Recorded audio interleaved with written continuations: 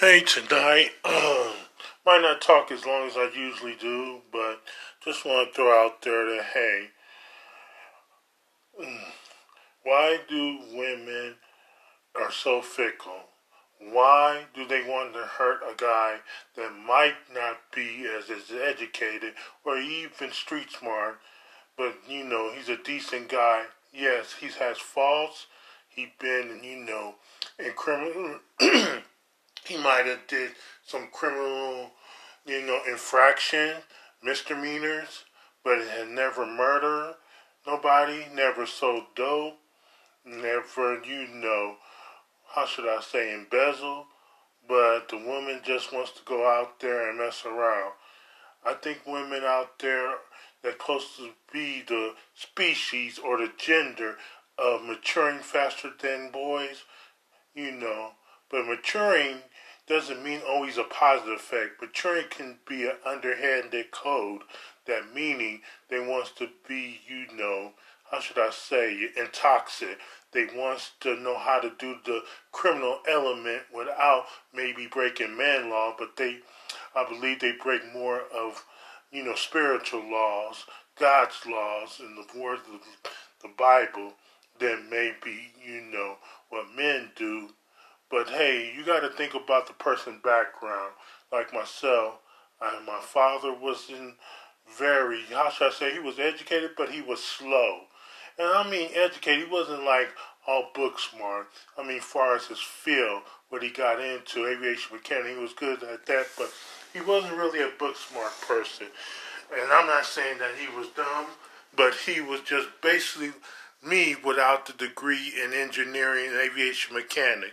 He was kind of dense, and I mean by that, he always seemed to follow the same pattern like me. A woman that tried to manipulate him, tried to undertone current, like, they from in one way, but actually, if they don't do him wrong, they do the people surrounding him, undermine it wrong. Like my father's third wife, yeah. My father was married 3 times and stuff. I know people don't think that's bad, but when you was married, what's that, 3 times to a total of, what's that, 10 and 5. Okay, then. He was married a total of 29 years. Yes, that's great if you're one marriage.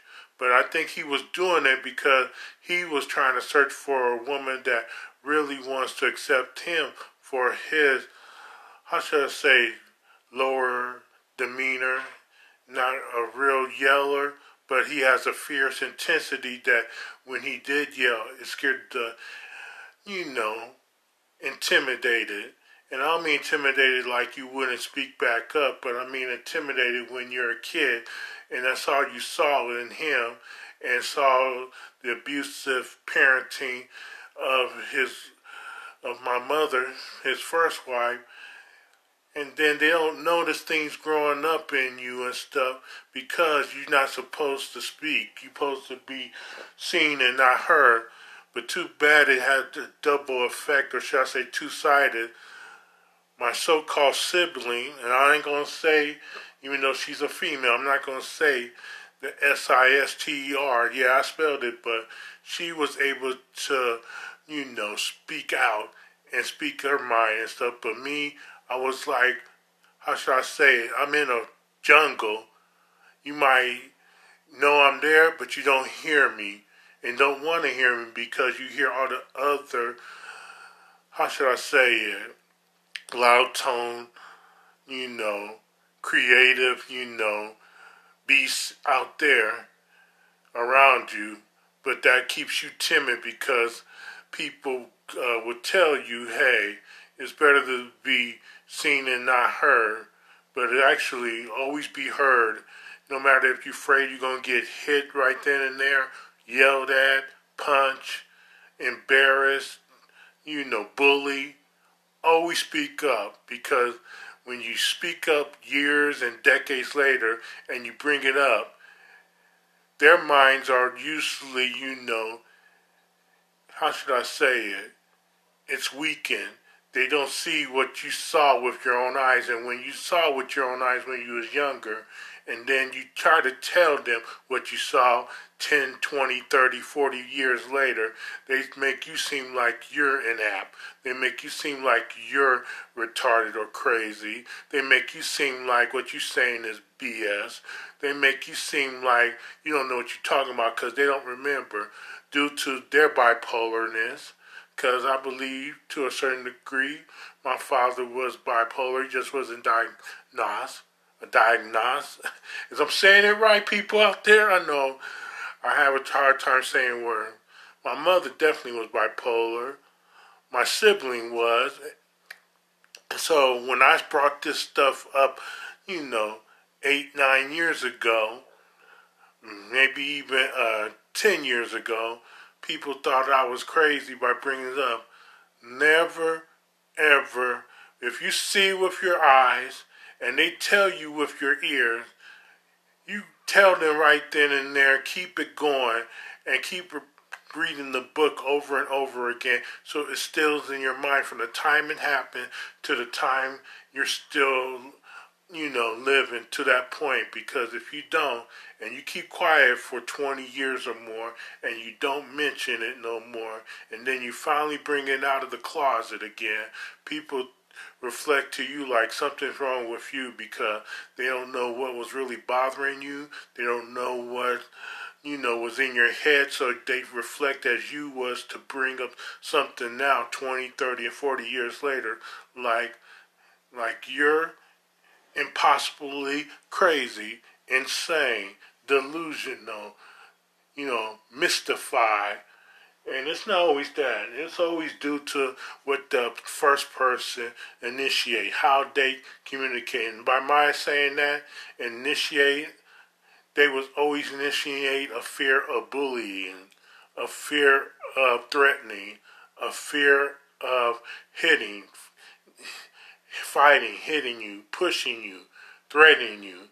To a certain degree, maybe a low, empathy bribe or something to keep you quiet so you think you're going to get more of them, but you get less of those bribes and more bullying when you keep getting fessed on by negative, how should I say, response by the initiator. What I mean by that, don't never let nobody initiate things over and over again in a negative way, repeatedly,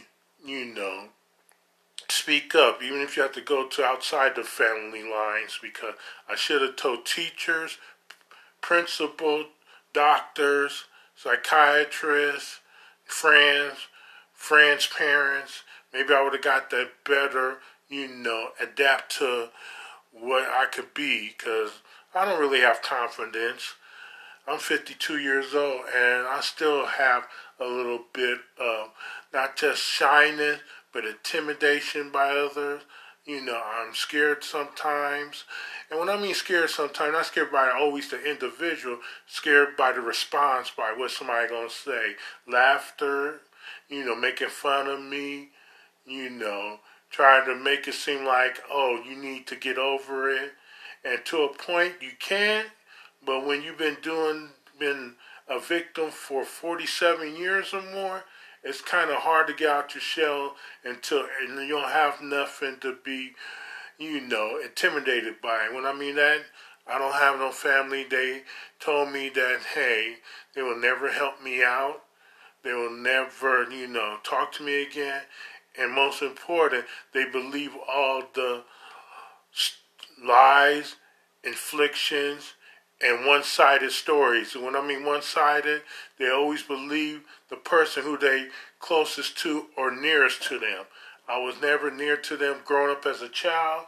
I'm definitely not near to them now because they're in California and I'm in Nevada.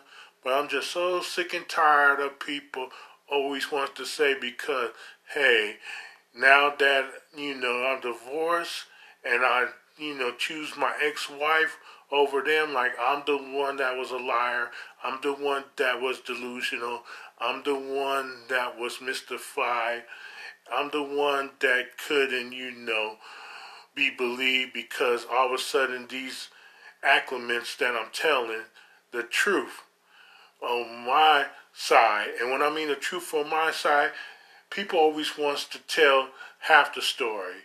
Yes, I wasn't always beneficial of the doubt of people believing in me. When I believe that, I was learned to lie by intimidation and fear by my mother, by my sibling, by my father, by a lot of people. But those was the main three people who taught me how to lie before I can even have an opinion not to tell the truth all the time. And I was sick of it then, but if I did, I would get slapped across the face, pushed around, go to my room, punished, extra chores, but mostly beaten and, threatened by words. It's hard to believe that, even when they tell you the truth that, oh, I didn't want to have kids, as my mother said, but she would always intimidate me. By the time I can remember from 5 until 13, you don't like what I have to say, I'll put you in foster care.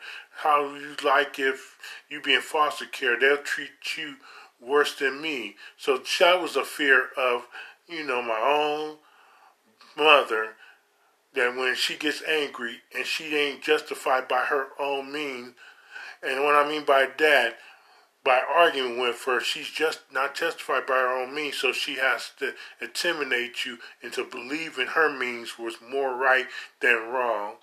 And by hearing that, you're not going to be nothing.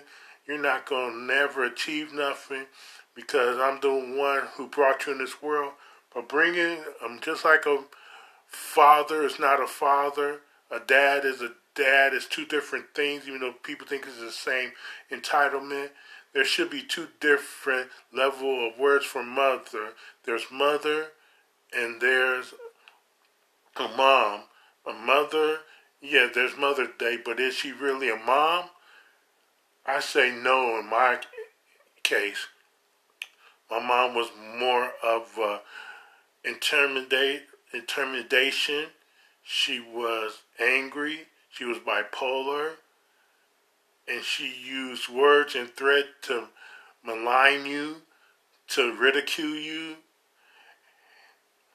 And so, most of my life, until then, even though she's been gone for now 5 years, it still bothers me to a thing. Not so much because, hey, for me in my mind, when a person died, they see all the truth that they did wrong and all the lies that they tried to cover up. And then they see the real truth, how you was felt and belittled by those words. So maybe she's in hell, which I wouldn't care. Maybe she's in heaven, which I don't care. But I believe that now she knows. That's why when I tell people, when people die, they know the truth. My father's sister, who's about 86, 87, she don't believe in that. But when you die, I believe you see all the things your spirit rectify and reflect on that went on earth, past, present, and future. But she don't believe that. But when she dies, she gonna see the truth that, hey, my sibling was a bully. My sibling molested me for nearly, 4 years, from the time I was 5 to almost 9 years old. She sexually abused me. She put my face in her crotch. And you know what that is to a 5-year-old? It's the most disgusting thing. Even 6, 7, and 8-year-old, when she did that for that many years, I should have told. Maybe we both would have got our ass beat by our birth mother. And when I say birth mother, because she's not a mother, she was a mom. Because they don't say Mom Day, they say Mother's Day. But she wasn't really mother. All she did, and he told me, and always throw in her face, like, I gave you life. Without me, you wouldn't be here. Well, nobody told you to open your legs, lady, when you knew that you didn't want children. You knew that before you said I do. You told me the story. Dolores, Gina, Wallace, Blankenship. You told me that you never wanted to have kids. You only did it to please James Lee Blankenship.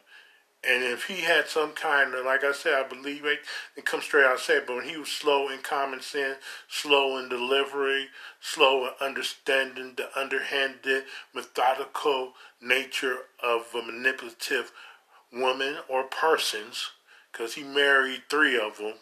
The last one might have looked like Mary Sunshine or Mary Poppins, but she was manipulative too, and I'll get to that later. But I'm just so sick and tired of these women are fickle. And I don't mean fickle like they want you one minute and don't want you another. I mean they want you to satisfy their category, their definition of what they need out of man. And I don't mean far as money, finances, houses, cars. I mean how they can manipulate the people that you are supposed to be closest to. And that's what all three of them did. The only difference was Dolores, my mother, she was bipolar, mentally unstable. His second wife, I'm not going to just say it, but I'm going to say it with how I feel then. She was a bitch, but at least she was a straight up honest bitch because she'd tell my daddy while I'm there visiting him that, she's come first and your children come second. And even though I didn't like that, but at least she was an honest person I can respect in this way. At least she wasn't hiding behind her bitchiness. She was telling straight up. Maybe she never did want, to marry my dad except for the money when he was an aviation mechanic, bringing home over $1,200 a week back in the 70s until mid-80s until he had a stroke. But at least I can say one thing. It hurts when people be that honest and that bold, but you can't take it away from them because they are a bitch and they are being that bold because that's their nature of feeling that they deserve. His third wife I thought was cool and nice, but when I met her in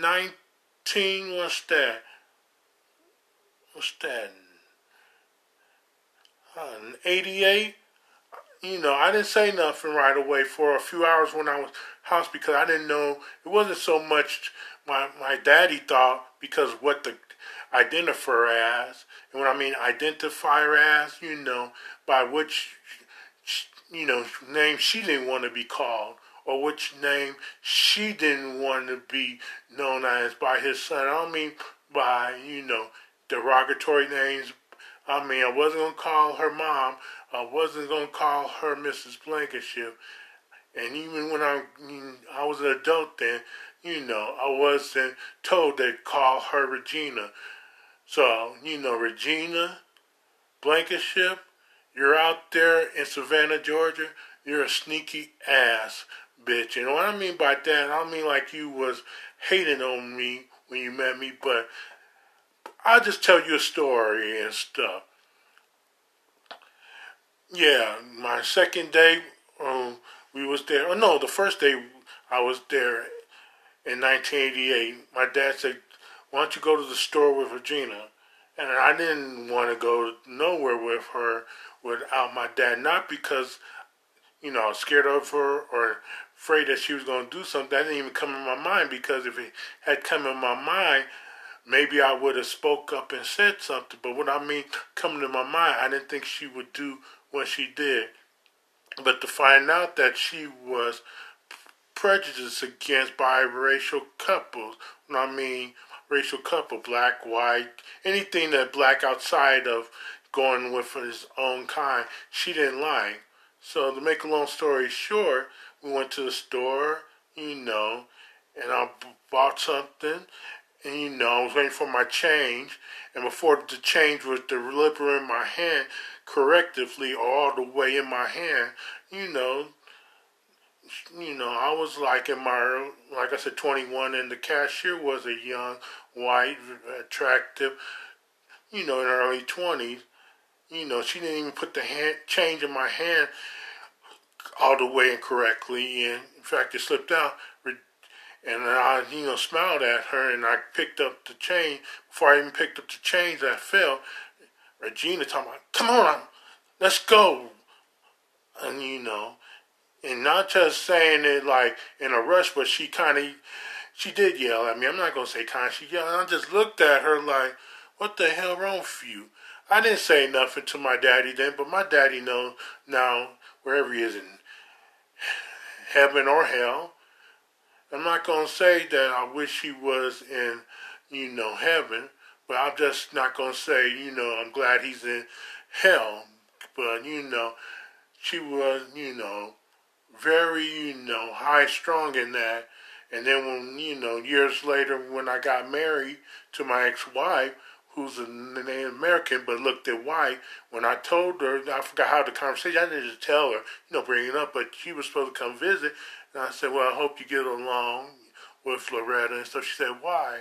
And, I was just joking. I said, well, she's not black. She's Native American. And people might think that, why are you going to bring that up like you're trying to prevent it from happening before it happened? Why are you saying it like you're ashamed of your ex-wife at the time? No, it wasn't that, because I knew from that experience, what's that, 88 to 2002. So what's that, about 17 years apart, somewhere in there, that she might still be a biracial racist, but you know what? She didn't speak for like about 5 to 7 seconds, and people say, well, that's not a long time, but if you think about it, somebody that really has to say, oh, it doesn't matter, it doesn't bother me, will say it instantaneously after you said the sentence. They would come back right away within a second. But for her to think and have to concentrate on what I said, that was kind of in her mind like that was an insult to her or to any black man and stuff. And I'm not going to lie, growing up in the 70s and early 80s and stuff, there was black actors on TV and everything like that, but I wasn't really attracted to my own black women. And I'm not really attracted to a lot of them today. I'm not saying that white overshine black or black is considered ugly, or there's different types of, phases of blacks, yeah, that you might like better at that, but I was growing up what you was brought up to learn, and what I was brought up to learn was what I saw on TV. Like most kids my age, there was Linda Carter, Wonder Woman, Charlie's Angels, Three's Company, The Bionic Woman. There wasn't really kid shows that had a lot of definition of black women. Yeah, you can say them now and stuff, but I didn't see those shows. I didn't know those shows existed. I didn't know the characters or the actresses that was connected to those shows. So I was brought up watching most of the shows that when you say, 70s, 80s, those was the shows that I saw, and that was, I thought was considered, wonderfully attractiveness to. It wasn't that I was trying to put aside or put, shade to it. I don't mean in no negative way, but I wasn't trying to do that because I never seen it before until maybe the late 80s, 90s, and so on, that there was, beautiful black women on TV and stuff. Because most of the time when you see a movie, you don't think about a movie because it's not repetitious in your head unless the movie stands out or that actress stands out in some kind of character way connected. It wasn't Instagram like it was. It wasn't, Snapchat back then in the 70s, 80s. There wasn't YouTube or Facebook. So basically what I saw was on regular TV, so majority of it was, the white women and stuff, and I was just, drawn to it and stuff because there wasn't a lot of black women that stood out, that was on the A-list, unless they was like, when I was a kid, and they probably might have been, some women that did some TV shows, but I didn't hear about them or wasn't trying to find. I was looking at the ones that stood out automatically on an everyday visual, how should I say, type of scenery. I wasn't seeing those other women of color because they didn't have their own TV shows. They wasn't really, maybe more than 15 or 20 years. They was like 30 and 40 years old. So, when I was a kid at, 10 and 11, 8 to 11, those black women back in those days was probably like in their 40s and 50s, and I wasn't thinking like that. I thought of them more of my mother, even though those women on Charlie's Angels, Three's Company, Bionic, Womack and stuff, they were still old enough to be my mother, but they was like 15 to 20 years old. So yeah, you thinking in the kid's mind, you have I know the disillusion, but you still believe that you might have a chance then when you get to be like 17 years old. But anyway, I just want to say that I know I'll go back and forth. That's how my mind is. But when you're mentally challenged like myself, that's how you talk and that's how you see things as a child's mind. Because, yes, I know how to take care of myself, know how to pay my everything. But, yeah, I know that I am a little bit childish due to my, incarceration, due to my, infliction by rape, by my sibling, by the overtone sexual tensions of my mother, because she used to walk around the house, in her bra and panties. I mean, yeah, she tried every time, and she knows I'll be in the house, but she would, run to a room. Like if I come out of the room and go to the bathroom, and she's in the walkway between my room and the bathroom. She runs to the bathroom, runs to her room, knowing that I could possibly come out. And she kept doing that until I was like I said, 13 years old. There's other things I have to talk about and say and stuff, but tonight might not make a lot of sense to you, and people might think that, yeah, well, you should have told your father, but yeah, what I'm going to do, tell my father and move into a woman that, told me to my face that you're second choice to your father. My father is going to be number one to me because, that's how it's set up and that's how it arranged when we got married. That's how I put my foot down.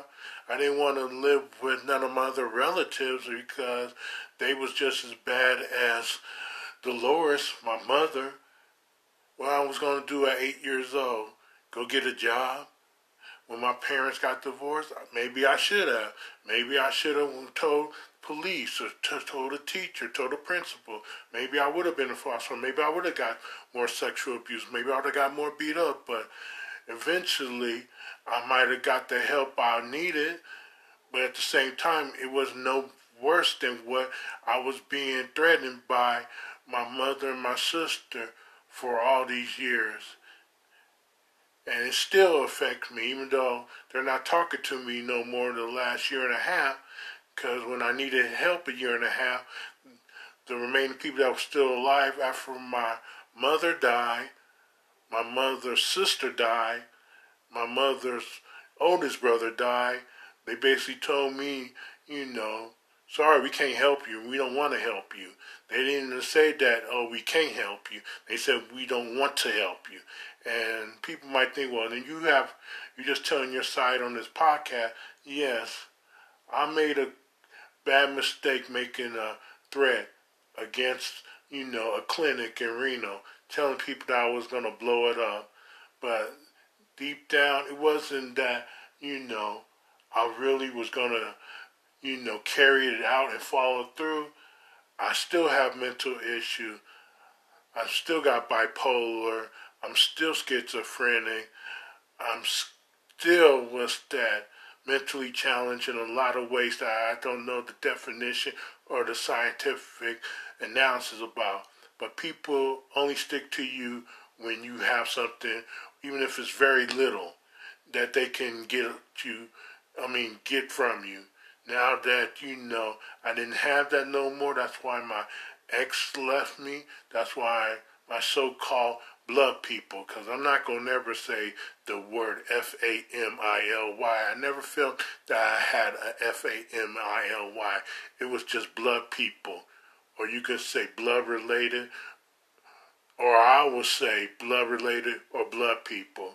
That's how I relate to the FAMILY, because I never felt that that I was always a product of intimidation, bullying.